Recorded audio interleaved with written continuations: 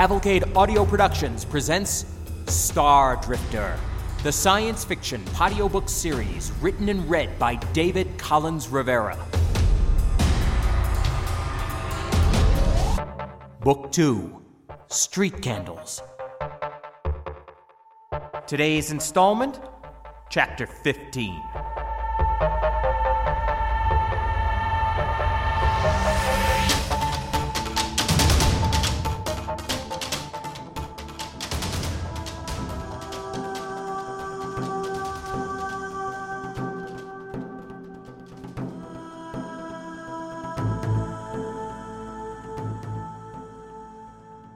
After a few minutes, we flew over an area that was quiet and dark.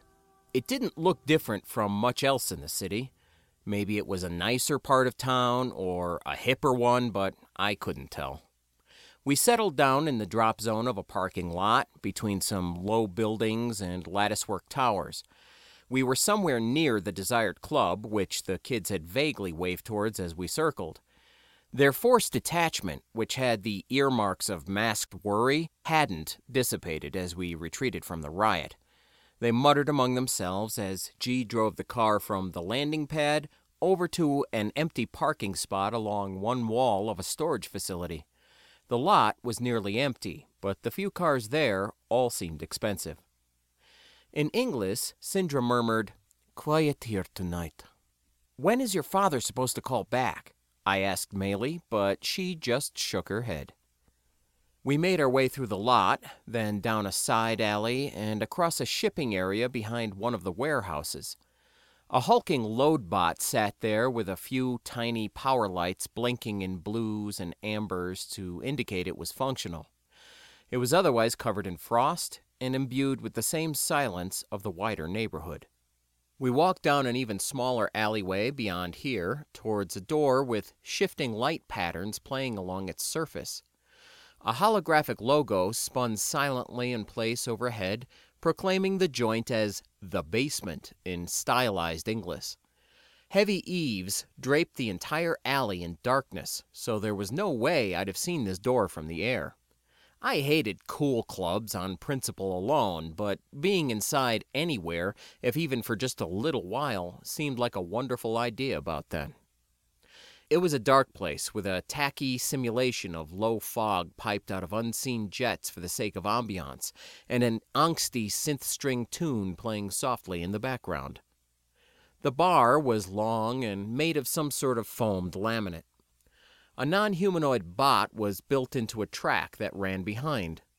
It had a holo display floating above, scrolling through flashy video montages of the cocktails and bar food available. When we came in, the display changed to the image of a perfectly androgynous young man or woman's head, with a mournful, tattooed face and spiked black hair. Its eyes seemed to follow us, but it said nothing. After a time, when we didn't interact with it, the cocktail hollows returned. There was a small platform to one end of the place for live performers, but there was no one playing tonight. Glancing around, I noted there were two other groups in here with us, all young and all wearing really expensive-looking clothes and gadgets. An automated food dispenser was built into one end of the bar, which was a common sight in such places, being an inexpensive and largely foolproof replacement for an actual kitchen or grill. There was a graphical menu on the front of it, showing a small range of bar food, edamame, sweet pickled meats and veggies, nuts, and some odd fried noodles that I settled on at last. I punched in 3 orders of the stuff at first, because I didn't think it could be very filling. My breath caught, though, when I saw the price and changed the number back to 1. I had enough credit to cover 3, but seriously, they were asking maybe 4,000% more for this kind of crap than I'd ever seen anywhere else, up to and including the a la carte menu of one of the fanciest cruise liners in all of Ainspace. I stood in front of the machine, waiting for it to form and cook my noodles, and G came up and casually ordered a bunch of things for himself and his friends. He didn't even look at the cost. He just okayed the transaction and went back to the others after it confirmed the queue.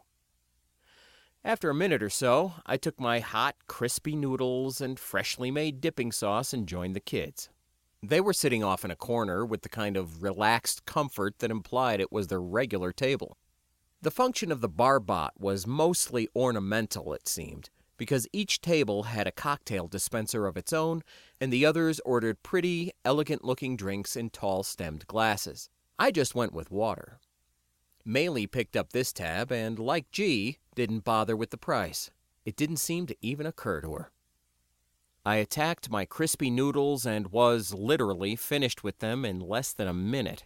The kids watched me with frowns and/or puzzled smiles, but they said nothing.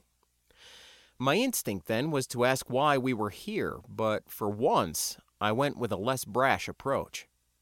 Seems like a nice place. Sindra shrugged and took a sip of her tall, umbrellaed drink, whatever it was. My aunt owns it.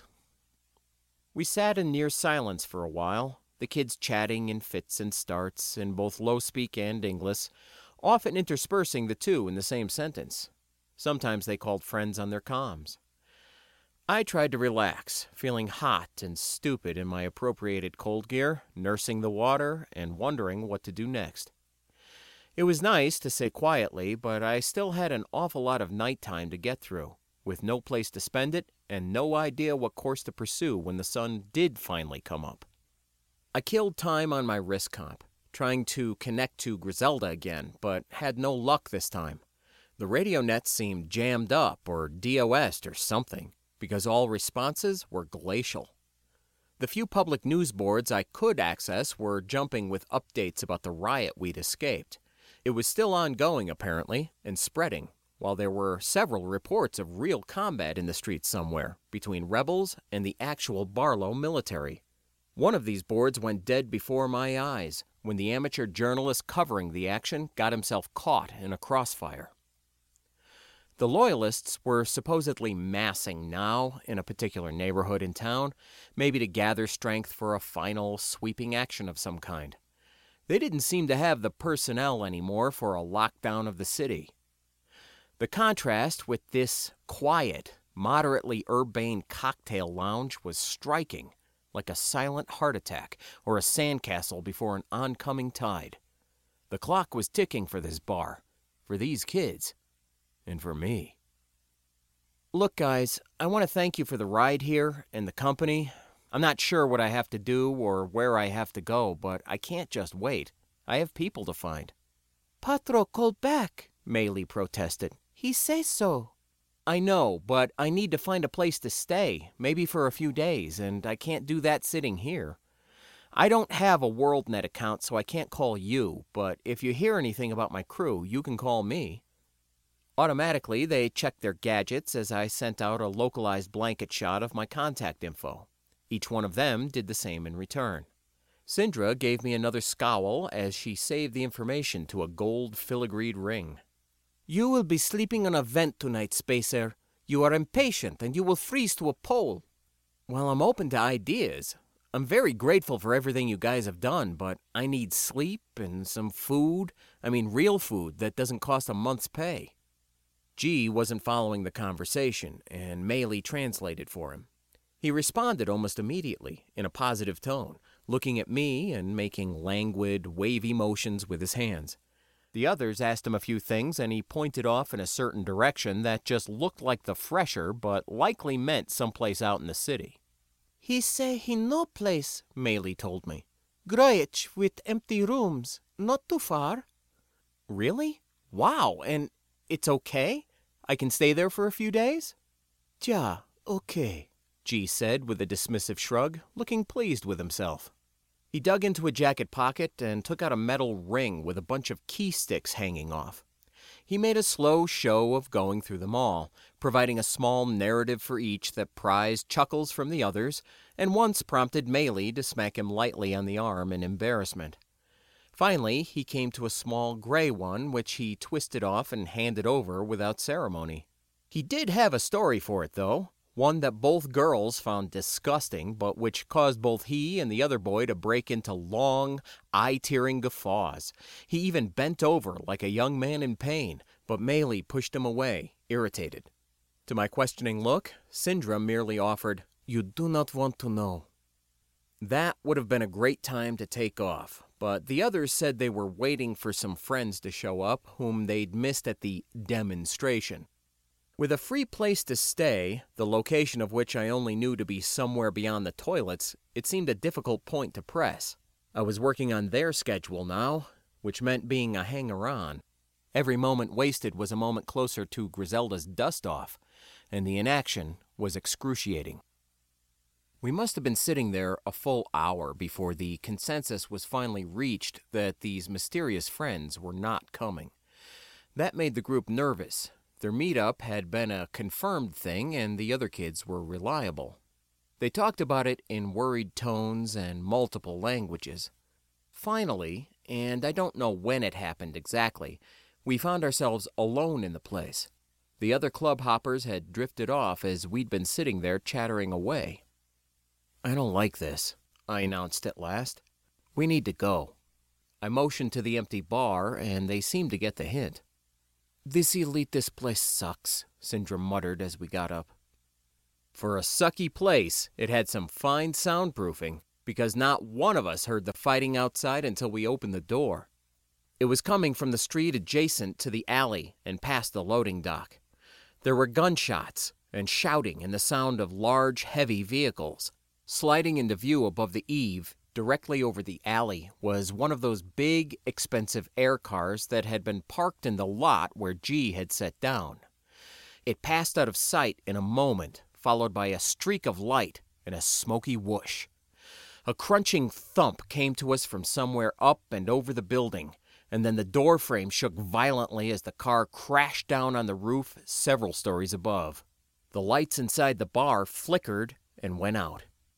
I glanced back inside, only to see the bartender, doubtlessly under backup power, and now, with its humanoid head, looking around for the customer that had rapped on the bar for its attention. I was last in line, so it might have seemed heroic to a hypothetical outside viewer that I pushed the kids to move, to run down the alley, away from the combat. But really, I was just trying to get by them so I could escape myself. No bravery, no chivalry, just a sudden, heated instinct to live. Nonetheless, my urgent shoves seemed to be mass-interpreted as a signal to flee, which they obeyed. We turned away from the violence, running without thought. The alley went for about 50 meters to a service lane for, what else, a towering factory. People were out there, running by, screaming. Where'd they all come from? As we approached the alley's end, a figure in uniform dashed by. Just a glimpse, really. It seemed to be in the act of throwing something, and then it was gone. Immediately, there was a ringing bang off to the other side. Benley was in the lead, and he darted out without so much as a look in any direction, and the others followed. That was all philosophy was worth now. When I cleared the alleyway, I looked to where the grenade had gone off. There was a broken skim there, lying on its side, a broken rider next to it doing the same. Approaching were men and women with weapons, real military rifles, and gray uniforms. They all sported blue armbands and saw us darting past the wreck of the skim. They were shouting and aiming and then firing wildly, bullets pinging off conduits and girders, off the pavement and the building. I must have stopped without thinking, just watching this happen. The kids kept running and ducking and screaming.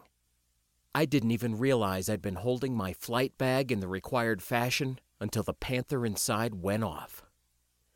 An ape round fired straight through the fabric, hitting the road squarely in the midst of the approaching revolutionary soldiers.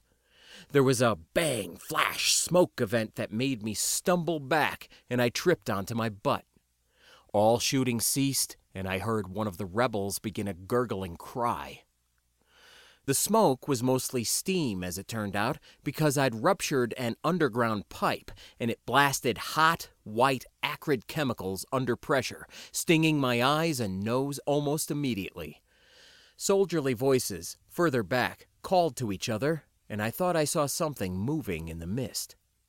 One moment I was sitting quietly in a trendy bar with trendy young people. The next I was here, sitting in a freezing puddle, death, caustic steam, and screaming all around. I might have just stayed there, if I hadn't felt someone shake my shoulder roughly, bringing me out of the shock. Spacer! Sindra cried, and I looked up, blinking at her. We must go! She pulled on my arm, and I got to my feet. The girl then dashed off after her friends. My hesitation was gone, broken by her terror-stricken face. I ran to keep up, the panther now out, feeling alive and ready in my hands. This road ran straight for another 100 meters, but no one was trailing us or shooting. Maybe the rebels had no immediate backup, or maybe they wouldn't pursue without air or armor support. Or maybe I have no idea why we got away. I only know I moved, following children, running like one. There was another alley further up, and Benley went down there, which meant we all did. An indolent lifestyle will always win out over adrenaline, and I had to drop back to a gasping trot, and then a walk, and finally a heaving, bent-over stop. Spacer! Sindra called again, having noticed at some point that I wasn't keeping up. Then she was once again at my side, grabbing me, yanking my arm, urging me to keep moving. I couldn't talk. I was almost throwing up. I waved at her, at them all, to go on without me, because I was gasping and really didn't want anyone pulling at me just then. But the girl's insistence had an effect, and I finally shuffled on. The alley had branch-offs, dimly lighted by periodic overhead lamps, but I couldn't watch where we went or note any landmarks. I just stumbled forward, the girl dragging me by the sleeve and then running ahead to the others, calling, ordering them to wait. At one such intersection, we stopped at last, the others as grateful to catch their breaths as I was. I sank to my knees and gulped the cold air. They gabbled in low speak, looking terrified, frazzled, confused. They talked to each other and to people on their comms. Maylee called for quiet then, and announced something she'd just learned from her expensive ring. The others reacted like it was a good thing, and she looked at me with a start, remembering that I didn't speak the lingo. Patro say east end of town free of fighting. We must keep going that way to get out. How does he know? I asked, panting hard. He is a general in the army, Sindra supplied, as if I was an idiot for having to ask. Nonetheless, she helped me gently to my feet. I stuffed the panther back in the bag and cinched it up to my shoulder. I did not know you had that, Benley commented, wide-eyed. It is a very good thing that he did, Sindra said simply, curtly, then waved us all to follow her. Air cars bearing box stars on their bellies passed just overhead as we set off, but they seemed to be going somewhere specific rather than looking for people skulking through a close alleyway. The revolution held the sky.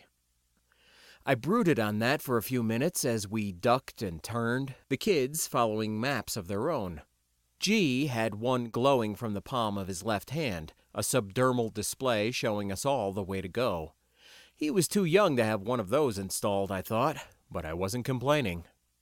When we came upon a staging area for large shipping containers, I called for a stop. "We need a vehicle," I said as they gathered round. G's air car was back there, Sindra challenged with a jerk of her thumb, eyes showing irritation. We must walk. "We'll get flanked if we walk," I replied, matching her testiness, "or overtaken. They're making a big move tonight. The riot must have been a cover to allow troop movements in the city. And flying is a bad idea now, too. We need a ground vehicle. Look for something around here, a big car or truck." "And what, we will steal it?" the girl pressed. "We are not thieves, Spacer."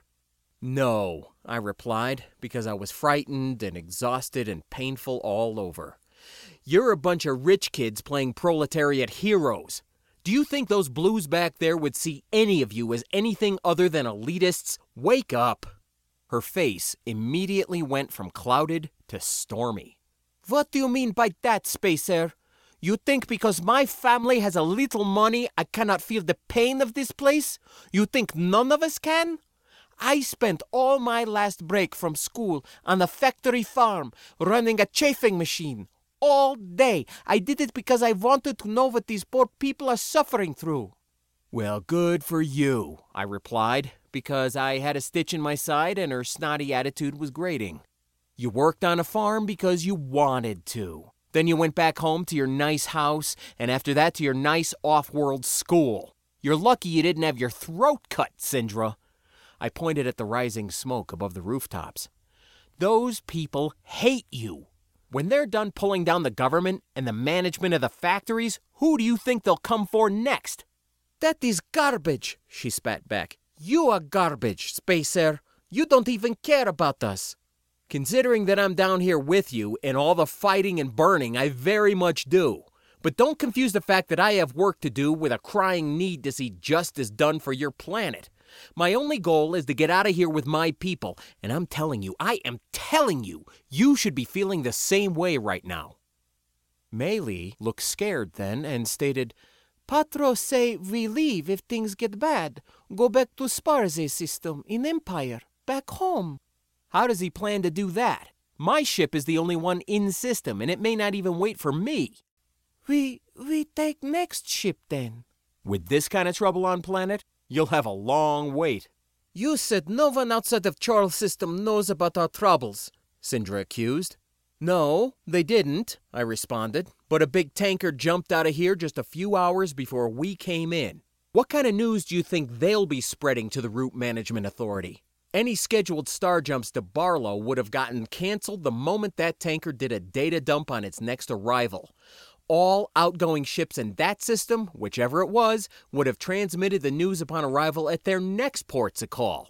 That's how it works. Jumping might take days or weeks for people aboard subjectively, but it takes exactly no time in real space. How far do you think the bad news has traveled by now? The only ships we might see arrive will belong to Ain Fleet. Cavalier Mortoja would send help from his holdings, Benlay pronounced, as if it was already a fact. Or even Baron Descu would come himself. I wouldn't count on it. That would be a violation of the Terran Pact, which could be construed as an act of war. It's why I think Ain will move in, to expressly keep that from happening. But there are thousands, millions of Imperial citizens here, he protested. And the here is Ain territory. These citizens, you citizens, are immigrants. You're over-the-border kids, a border fully agreed upon by all governments concerned. Your dukes and counts and kings and crap are not coming to save you. Alliance military might. Then again, it might just sit up there and watch you burn your planet and rape your bosses. Because the only thing Fleet really cares about is keeping your empire in your empire. That shut them up. Sindra was angrier than ever, but she wasn't looking at me. The others, even cool, collected G, had the rim of real fear in their eyes. Meili, I injected then, your father, the general, did he say he would have any of his soldiers meet us? No, but Kolva's broken. Cannot get through now. My ring maybe is dead. Automatically, the others tried theirs, and their puzzled frowns told me all I needed to know. The rebels must be jamming the local comm grid. They are taking the city tonight. Maybe the whole planet. They looked at me as if I was relating a story in particularly bad taste. Through knitted brows of irritation, even Sindra seemed adrift. I probably had the same appearance, but considering the kind of day I'd already had, it was hardly a surprise. Look, if we don't get out of town tonight, we might not get out at all. Do you guys get that? Either side is ready to shoot anything that moves, and the Blues especially won't care about killing well-dressed teenagers in the streets. I am 20, Benlay put in obtusely. There will be too many for them to do that, Sindra argued. People trying to leave. Refugees. Not if this is over quickly, I replied. If the fighting is done by morning, the revolution could be at an end, but we could also be dead by then. They eyed each other, as if testing to see that they all agreed with this oddball stranger. As usual, it was Sindra who made up their minds for them. So, we will look for a car, and we will go to my home. It is outside of town. We will be safe there. Will that satisfy you, Spacer? She poured all the injustices heaped upon a little rich girl into a single pissed-off glance at me. I just smiled tightly in return. It definitely sounds like a plan. You have been listening to Street Candles, written and read by David Collins Rivera. You can check out my site at cavalcadeaudio.com or drop me an email at lostnbronx@gmail.com. That's LOSTNBRONX@gmail. The Star Drifter theme is a piece called Icor by Trunks and can be found on SoundCloud.com. The Street Candles theme is called Undercover by Karsten Holy Moly and can be found on dig.ccmixter.org. This production is otherwise copyright 2013 by David Collins Rivera and is released under a Creative Commons Attribution Share-alike 3.0 license. Feel free to use it for any purpose, even commercial, and I encourage you to do so. Street Candles is a work of fiction and is not based upon nor meant to portray any person, living or dead, or any particular place or situation. Thank you for listening. Take care.